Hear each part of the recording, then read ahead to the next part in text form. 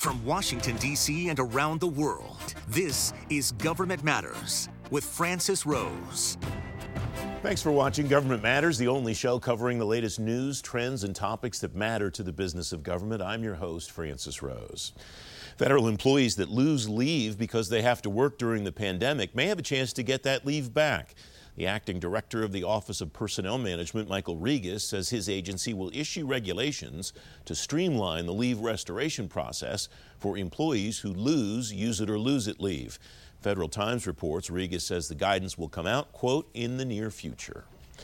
The Defense Department has a new Chief Data Officer. Pentagon Chief Information Officer Dana Deasy says Special Operations Command CDO Dave Spirk will be the first department CDO that reports to him. FedScoop reports former DoD CDO Michael Conlon will move to the Office of the Chief Management Officer as Chief Business Analytics Officer. The first black chief of staff in the military has chosen the first woman to be the top enlisted leader of a service. The incoming Chief of Staff of the Air Force, General Charles Brown, named Joanne Bass to be the next Chief Master Sergeant of the Air Force. Federal News Network reports she's the Command Chief Master Sergeant for the 2nd Air Force at Keesler Air Force Base in Mississippi.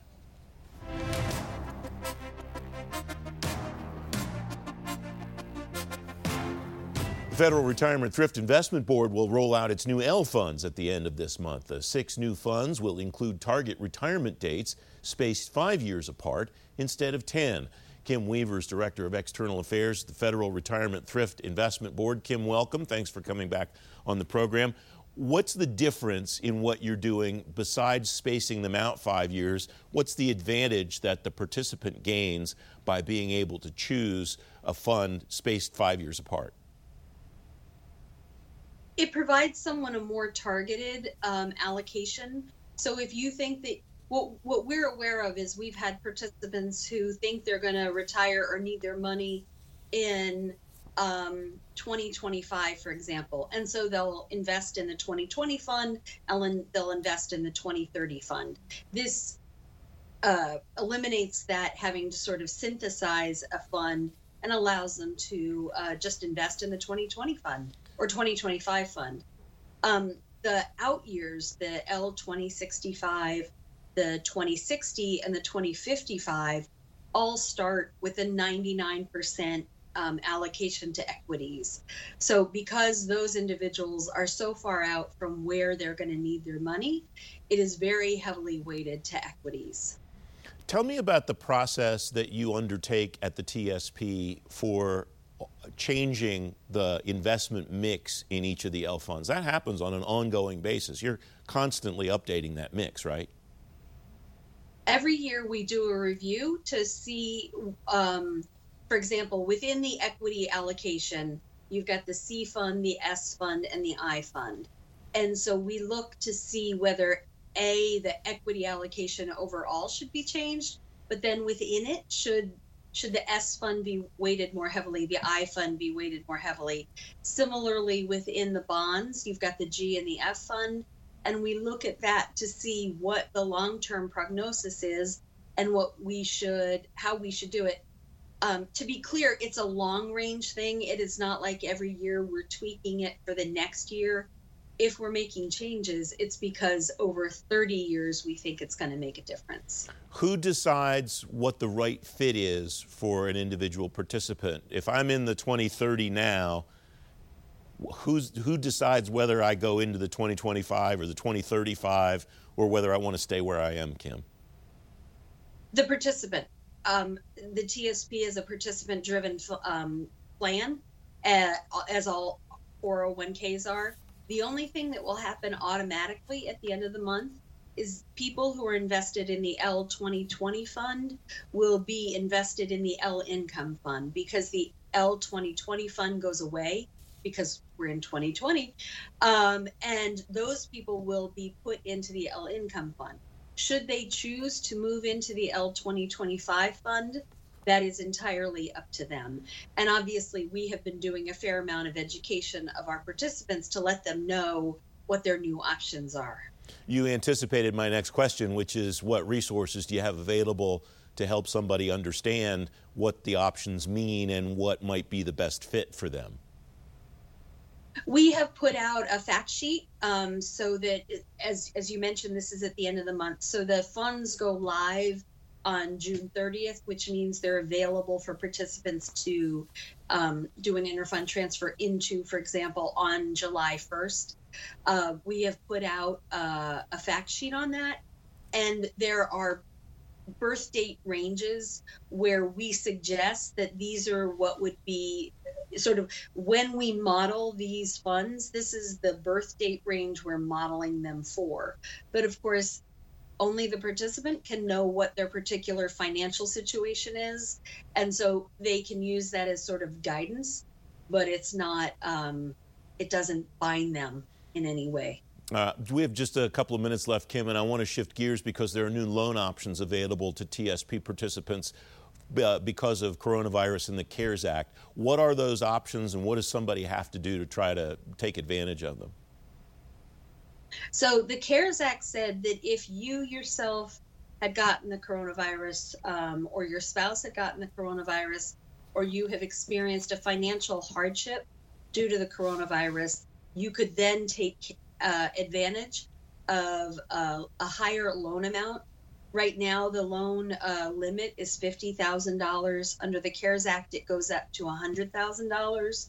It also allows you to take out 100% of your vested account balance as opposed to 50% currently.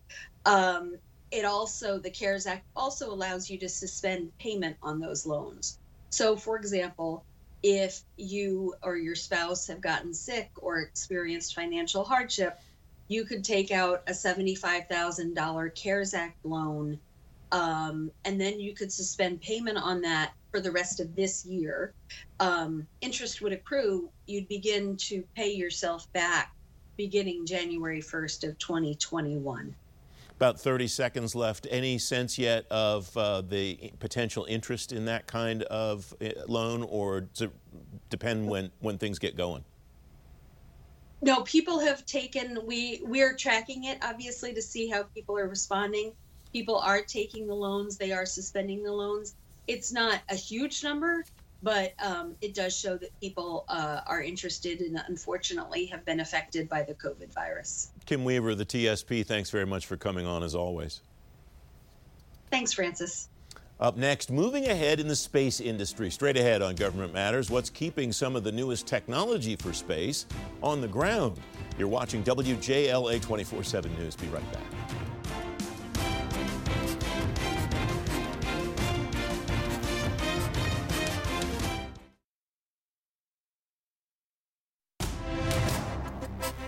This Industry Matters segment is brought to you by BDO.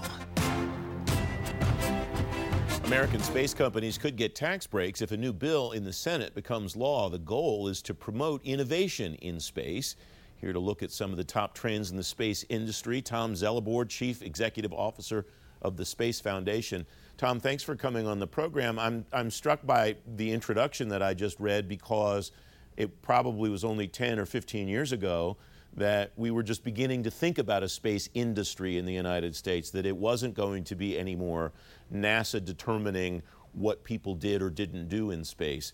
What's your sense of the way the landscape looks for the space industry in the United States today? First of all, good morning, and thanks for having me. And I think it's a great question because the space industry is absolutely booming right now. And I think a lot of that is being driven by the insertion of so much commercial enterprise into the market. We've taken a look at this in my organization, and we've seen that the industry is growing from about a $417 billion industry right now into almost $3 trillion in the next 20 to 25 years, which is pretty incredible. But the biggest trend that we're seeing is in the data services market. And that in particular segment is going to be going from right now about $7.5 billion to about $23 billion in 2025. The other area of a big time growth is in small satellites.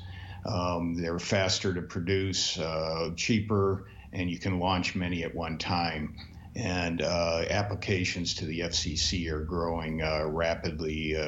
Even companies like OneWeb, which you're probably aware, have filed Chapter 11, just put in a request for 48,000 new satellites, and SpaceX for another 42,000. So there's a lot of trends that are showing here. And as part of the satellite growth, nanotechnologies are really starting to boom as a result. When you talk about small satellites, does the small satellite landscape encompass constellations of small satellites that interact together and work together, or just a proliferation of individual small satellites that do one or several tasks but do it independently of other satellites that are in orbit? No, we're seeing this as these are networks, and that's why data analytics is going to become so important. And one of the largest areas of growth is in the geospatial imagery market, and so these satellites will network together and provide the data and services that the industry, or excuse me, the customers are demanding. And I think that's, you're going to see that continue. What are the biggest potential roadblocks to hinder innovation for these companies, both large and small, but I guess especially the small companies that are trying to get into the defense business? What are the biggest roadblocks for them to be able to continue to deliver innovation that their customers want? I think I love the question, because I think there's a lack of awareness in a general awareness of the opportunities that exist in the space economy. As I mentioned before, it's growing rapidly. And then I think another area is access to the top talent that will be able to take patents that might be available and then turn them into commercialization.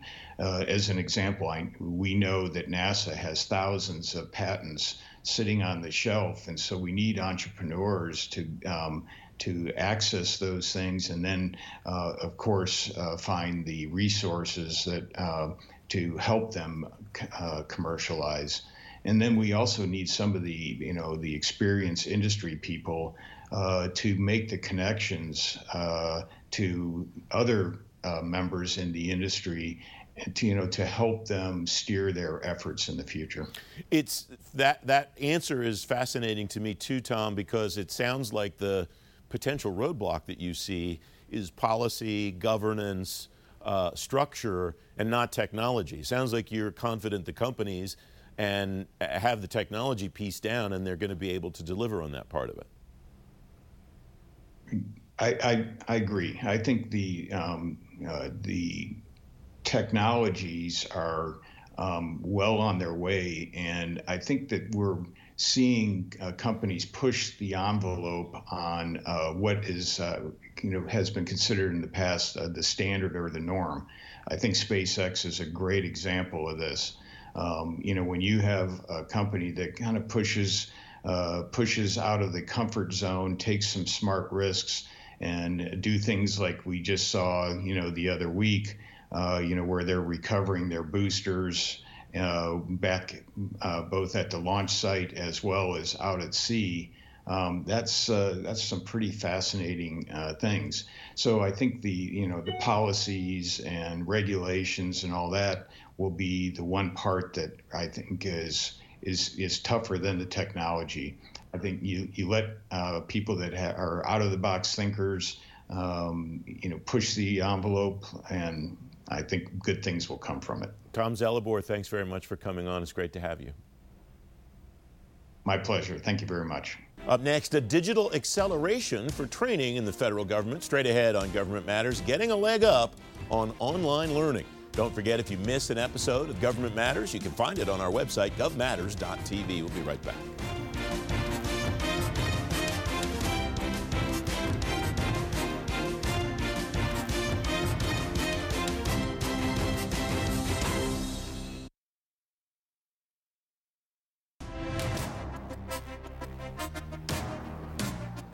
Welcome back. The Treasury Inspector General for Tax Administration says the Internal Revenue Service struggles to train its employees working from home. Agencies are finding digital learning can relieve some of the need for in-person interactions at the office. Kelly O'Connor is a principal at Boston Consulting Group, former product manager at the U.S. Digital Service. Kelly, welcome. Thanks for coming back on the program. What's the biggest disconnect that you've seen in government between what employees need training-wise and the vehicle that agencies use to provide that training? Hi, Francis. Thanks for having me on. I think the biggest disconnect is kind of this mindset shift from training people in project management, which is really plan focused, like deliver on time and on budget, to being more product management focused, which is all about users and solving the right problems. The disconnect then, it strikes me, the training problem is what you're teaching the people as much as the mode in which you teach them. Am I reading that right? Exactly. You can do all the online training in the world. That's great. But if you're taking the wrong online classes and investing in the wrong online curriculum, it's not going to be helpful in delivering modern digital products to users. What's available? What's the landscape look like right now, Kelly? What's out there for agencies to consider? Yeah, there's some amazing programs out there, both online and classroom-based. I think you're talking to a few amazing instructors this week on your show. I teach a class at Georgetown School of Continuing Studies. It's a classroom-based product management class. But just to give you an idea of the format, it's 3 days, it's in October, and we have a product manager teach day 1, a human-centered designer teach day 2, and a full-stack engineer teach day 3. And in the class, we actually build products, we do usability testing, we ship minimum viable products. So it's very experiential. But there are some amazing online and classroom training. So my hope is that we shift away from certifications like the project management professional, the PMP, which is really a commodity in government. I mean, it's important to deliver on time and on budget, but that certification is useless if you're trying to deliver a great modern digital product.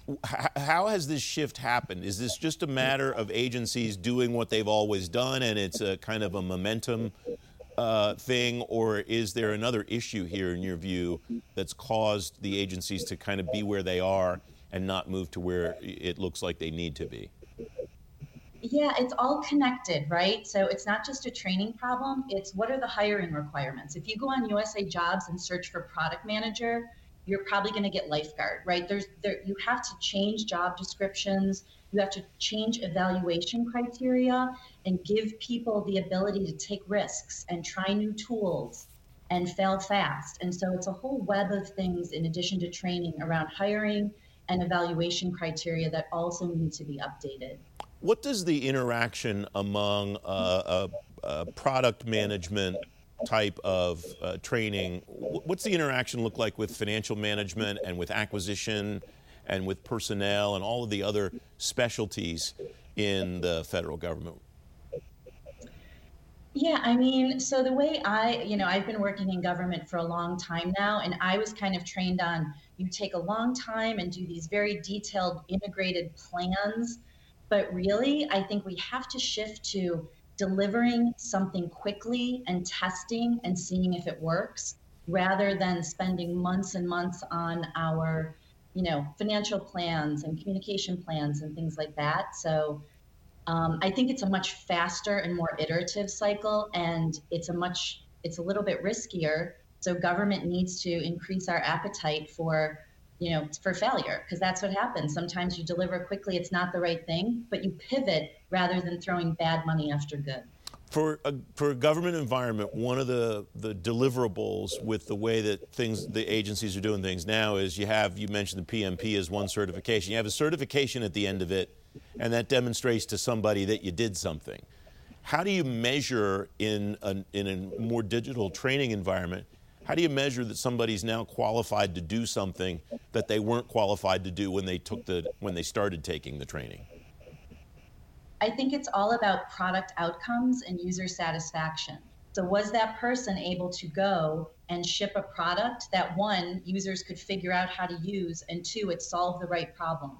And that doesn't mean you need 100 KPIs, key performance indicators, or metrics. You just need a few metrics to say, did we solve the right problem for our user? And can our user easily interact with this tool? And is it a positive user experience? We're obviously in a COVID environment where remote work environments are going to be what they're going to be for a long period of time. Agencies are starting to talk about coming back, but there are a lot of folks that don't expect people to come back for a long time, and some people might never come back.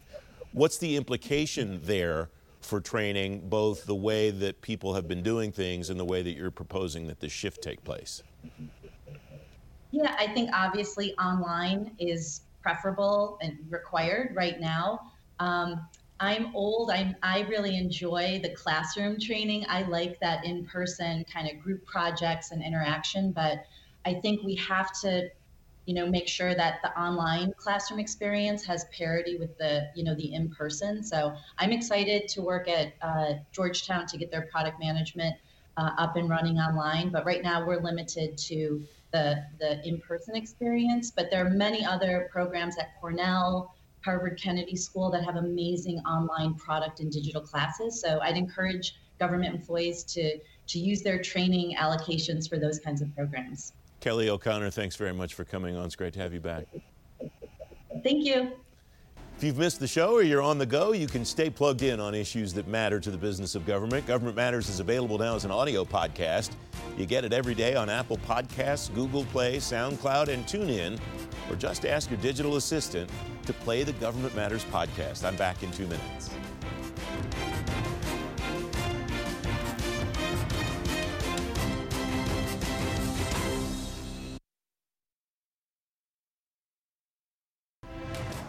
That's the latest from Washington. Join me weeknights at 8 and 11 on WJLA 24/7 News and Sunday mornings at 10:30 on ABC 7. Stay plugged in on issues that matter to the business of government. Thanks for watching. I'm Francis Rose. Thanks for listening. Our daily program is produced by Sharice Hanner and Ashley Gallagher. Christy Marriott leads our technical crew. Our web editor is Beatrix Haddon. Government Matters was created by George Jackson. Visit govmatters.tv for articles, videos, and more, including our first feature-length documentary, The Dawn of Generation AI. Government Matters is recorded at WJLA-TV in Washington, D.C. Copyright Sinclair Broadcast Group.